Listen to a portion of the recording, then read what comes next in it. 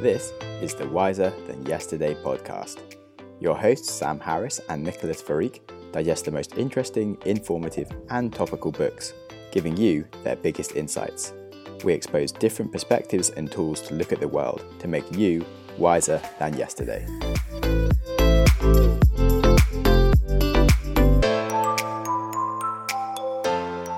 Hello everyone, and welcome to the Wiser Than Yesterday podcast. My name is Nico. As usual, I'm joined by my friend Sam, and today we are discussing a very famous book called The Republic by Plato. And so The Republic is, as most of Plato's works, written in dialogic form, and the main character is Socrates. Before we get into what's it about and what format it is, Sam, tell me, how did you feel reading the book? I was really excited to read this book just because I thought it was going to be like the Communist Manifesto or something, but sort of a 2,000-year-older version of just like how things might be. And then it was quite different. And I was a bit confused the entire time why Socrates was in it, and if it was supposed to be like the Socrates or like a different guy. And it just was continually a conversation, because I thought it might turn into more of like a 1984 or like Brave New World, because it like actually had characters and seemed to have a story. But then it was like, oh, actually it's purely just people speaking the whole time. So initially I was a bit surprised by that. And then I was just rather challenged by the fact that I've been very mind occupied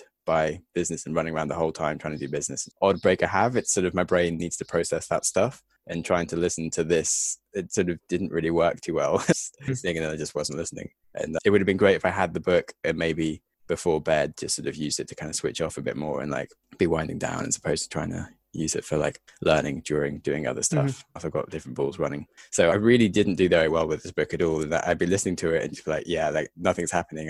They said some words and I forgot what was going on. And then I kind of tuned back in and they said some more words and I forgot again. So I didn't learn too much at all. And we delayed a bit because I was like, I really need to get this right. And then I kind of just gave up and was like, okay, you've read it. You've done lots of background reading. I'm just going to be here and you can teach me. And I can like ask questions, and we're going to do it in a slightly different format.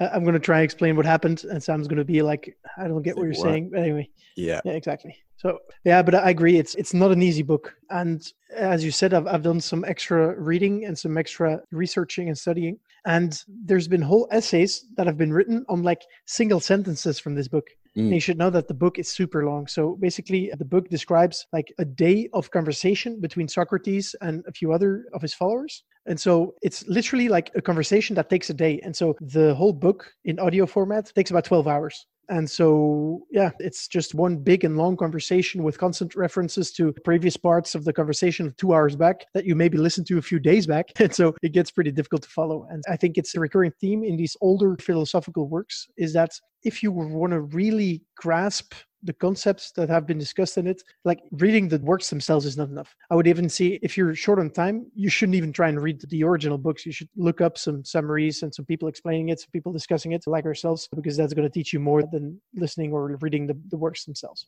Nice sales pitch there. Yeah, shameless plug. All right. So more on the book itself. So it consists of 10 parts, and it is the reason why Plato was seen as the OG of political philosophy. So the book actually searches for justice. And so in the conversations that happen during the book, Socrates is challenged, and through conversation and asking questions, he tries to find out, okay, what justice is. So what justice is within an individual. And because he says that finding justice in an individual is quite complex, he actually makes a tangent and actually says, okay, if we can find justice in a republic, we can actually take that knowledge and then put it onto the individual. And that will give us an insight into both the justice in the republic and justice in the individual. And so to figure out what is justice in a republic, Socrates and his followers try to think about and reason about the utopia, the ideal republic. And so that's actually the biggest part of this book. It is, how would the perfect republic look like? How would it be ruled? Like, what are the people doing,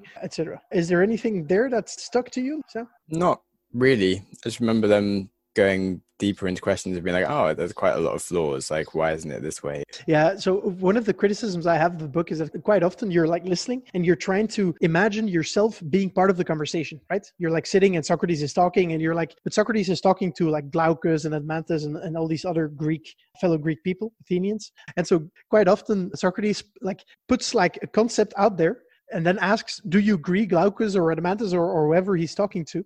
And quite often they're like, oh yeah, of course it's the case. And I'm like, no, it's not the case. I don't understand. Like, what are you saying? Like, there's quite a lot of concepts that he bases his further arguments on. It feels like he's talking to these yes men, you know, yeah, people that are like, oh yeah, of course, you fully agree, and you're smarter than me, Socrates. So whatever you say, you're right. And for that reason, it sometimes gets a bit frustrating listening, because you're like, nah, I don't really agree with that. But then the others agree, and so they continue the conversation, assuming that everyone agreed on that concept. So Plato's ideal republic, how does it work?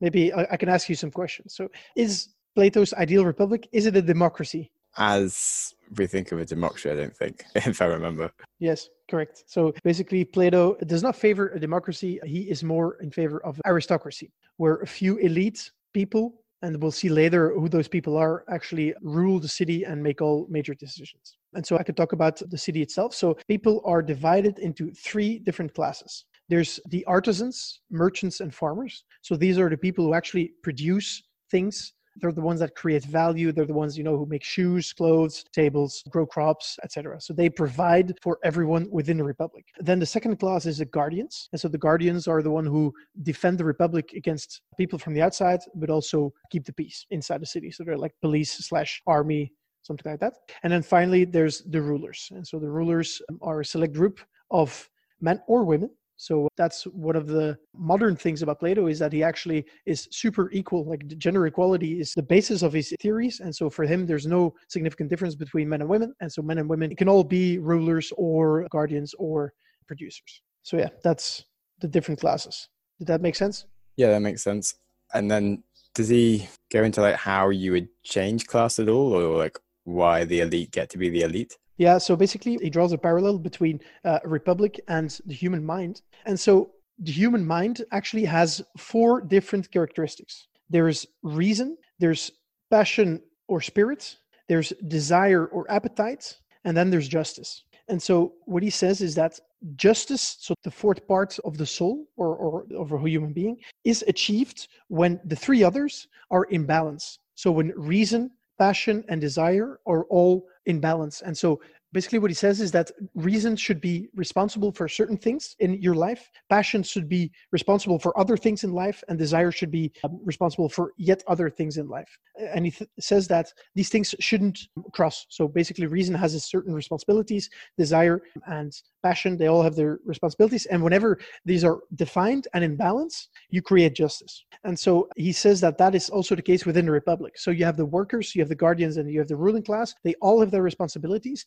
And whenever people are doing what they're supposed to do, everything is balanced, then there is justice. So that's his ideal republic, his utopia. But then, yeah, I guess it's sort of, so why can't the people who working in the farms and stuff vote on who gets to rule them and stuff, and like change who the elite is? This is a very good question. And that's also key of Plato's thinking. I don't know if you're familiar with the allegory of the cave. I feel like I've read about it and forgotten about it. Yeah. I was taught the ideas of allegory of the cave in my high school, like way back. And so I didn't remember anything. But basically the concept is as follows. This is basically an allegory, like an illustration of the human condition. And so you can imagine following. So you have a cave and there's people. So humans are actually chained to a rock facing a wall. And so they're chained in a way that they can't even move their heads. So they can only see what's in front of them, and that's the wall. Behind them, there's a fire. And between the fire and the people, there's other men. They're walking and they have objects on their heads. So for example, they have the shape of a horse on their head.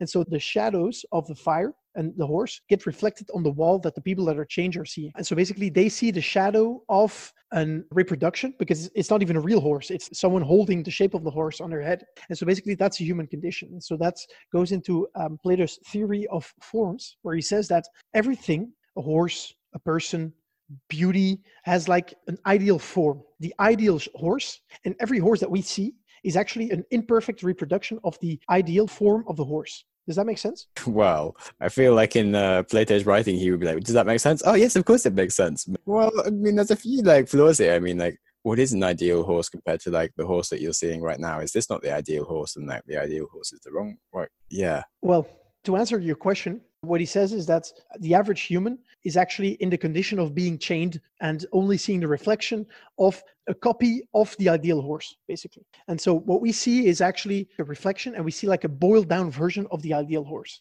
And through philosophy and through reasoning, you can rid yourself of your chains, and you can see in the first stage, you can see the copy of the horse, but not in a reflection, but the real copy of the horse. And so that's already like some form of liberation from your chains, from the human condition. And in the second step, you can actually exit the cave and see a real horse. And that is then the form of the horse. And that's like full enlightenment. And so that is actually what the philosopher achieved through philosophy, through reasoning. And so they can see the form of everything and understand the form of everything. And that is actually why they should be the rulers. And so the people that are changed are not the ones who should be selecting the rulers, because they're limited in their knowledge. Yes. I hope that made some sense. Yeah, it made some sense. It's still, well, it can make sense without you having to agree with it, right? Because I don't really agree with it, but yeah, it's a bit of an abstract, as in I agree that like people that don't think deeply, they kind of have like a lower level of thought on what's actually going on and don't appreciate these things. But then I don't think the analogy is quite correct. And I also think some of the philosophers think a bit too highly of like what they understand as truth and meaning. And yeah, I saw a parallel there with Buddhism, where Buddhism said humans in their default state are driven by their senses and by reacting to whatever happens around them. And I had the impression that Plato talks about the same thing when he says that the standard human condition is we are very limited in our understanding of the world, and we are constantly reacting to things that are actually not even the real things, you know? And so enlightenment in Buddhism and becoming like a philosopher, and I think he also uses the word enlightenment, or he might use a different word, but is more understanding that the fundamentals of things. And of course there's differences, but quite a lot of philosophers realize that what we see and what we understand of the world is quite limited. Yeah, definitely. I prefer that analogy to the cave, to be fair. Yeah, I agree. I'm more of a fan of how Buddhists see things and also explain things. And also there, can you explain to me why Taleb, so you and I were both big fans of Nassim Taleb, and so he refers quite a lot to Platonists. And so do you understand now more why he is so much against like Plato and people that follow him? Yeah, as in, well, not 100%, because he likes the philosophers, so I don't know why he's against Plato. I understand why he might not think the Plato Republic form of just sort of the elite few. Because I guess he doesn't tend to like the elite few usually. He usually thinks that everyone's an idiot. So I'm assuming he's like, unless it's him, he doesn't like it. So in that sense, that would be why I think he's annoyed by Platonists. But you think it kind of goes into some of his reasonings, and if someone that was like at his level of thinking and understood risk and uncertainty and statistics at a core level, he might be happy with them ruling, but maybe he prefers just the masses. Yeah, as far as I understood it, he is not necessarily against the republic that Plato like constructs and reasons, because in the end they're just imagining an ideal republic and saying, okay, this is going to be the best republic. And so he's more against the reasoning itself. And so he says Plato's republic is like an ultimate bureaucracy where the small few elite decides what everyone has to do. And so that's fundamentally what Taleb is against. You know, he's more liberal in that sense, where he says like there's a natural selection happening on all different levels of human society, and the more you intervene there, the worse society is going to be. And so what Plato does is he's going to decide everything, because he has everything figured out. He understands everything. And, you know, the philosophers, they have true knowledge, and that makes them fit to rule. And Taleb says, absolutely not true. There's no one who has true knowledge of the world, because the world is too complex. And so you should just let people do their thing and let them learn from their mistakes. And if they fail, then that's a lesson for future generations, I guess, and they won't make the same mistake again. So he's against a fully planned economy. And I think he doesn't like anything to be too focused, as in you're going to be more anti-fragile the more options you have available. So if you only have like people that have a one way of thinking leading, it might not always be the best people to have. So if you have the option for like a different way of thinking to come in, that might be appropriate at a different time. And that way, like if something comes that sort of breaks your current system, a new, stronger system will come out of it, because you have the option for these things. Exactly. Yeah. So I think if you look at it, if you analyze it, if you think about a fully planned economy, the cool thing about our economy is that if the demand of something rises, the price will rise, And so more people will start producing it. Let's say you're very good at making shoes and you make the best shoes, or people need more shoes, then more people will start making shoes because the price goes up, because the demand goes up. And so in Plato's Republic, there's a certain amount of people that has been decided by the philosophers making shoes. And if there's a shortage of shoes, no one extra is going to start making shoes, basically. So you stop the natural evolution of market forces. And there's some other interesting parts of the way he does things. So the more particular things is that in Plato's Republic, there are no families. So it is all centrally planned. And so there are festivals where men and women get together and they basically get paired up by their virtues. So if you have two very wise people, so a man and a woman, they get paired up and they have to make sure there's offspring that is also wise, or hopefully wise at least. And so there's no families because everyone's brother and sister. So everyone's is one big family, basically. So how do people just be divided the whole time and they can't have any like sex or fun or anything the rest of the time, and they don't have like a partner? As far as I understood, no. So it's fully centrally planned. So Plato lived like this himself, like just trying to find smart women to have sex with and not talking to them like for a year otherwise? No idea. He doesn't even speak in the dialogues, right?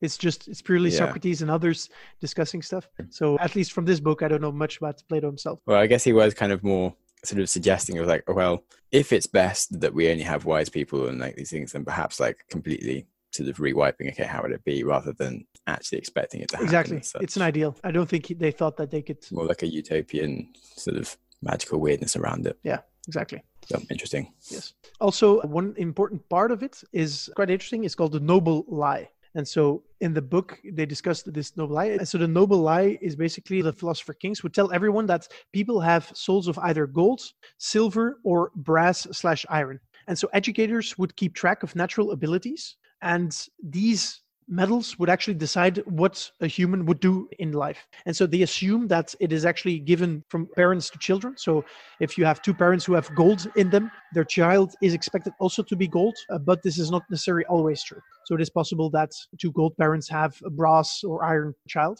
Anyway, this is a lie or a myth that the rulers would tell to the people in order to make it easier for them to comply with whatever they're told. So basically, the educators would tell someone, okay, you are going to be making shoes because you have brass or iron inside of you, and this is your natural destiny, I guess. Interesting. Yep. Seems a bit odd.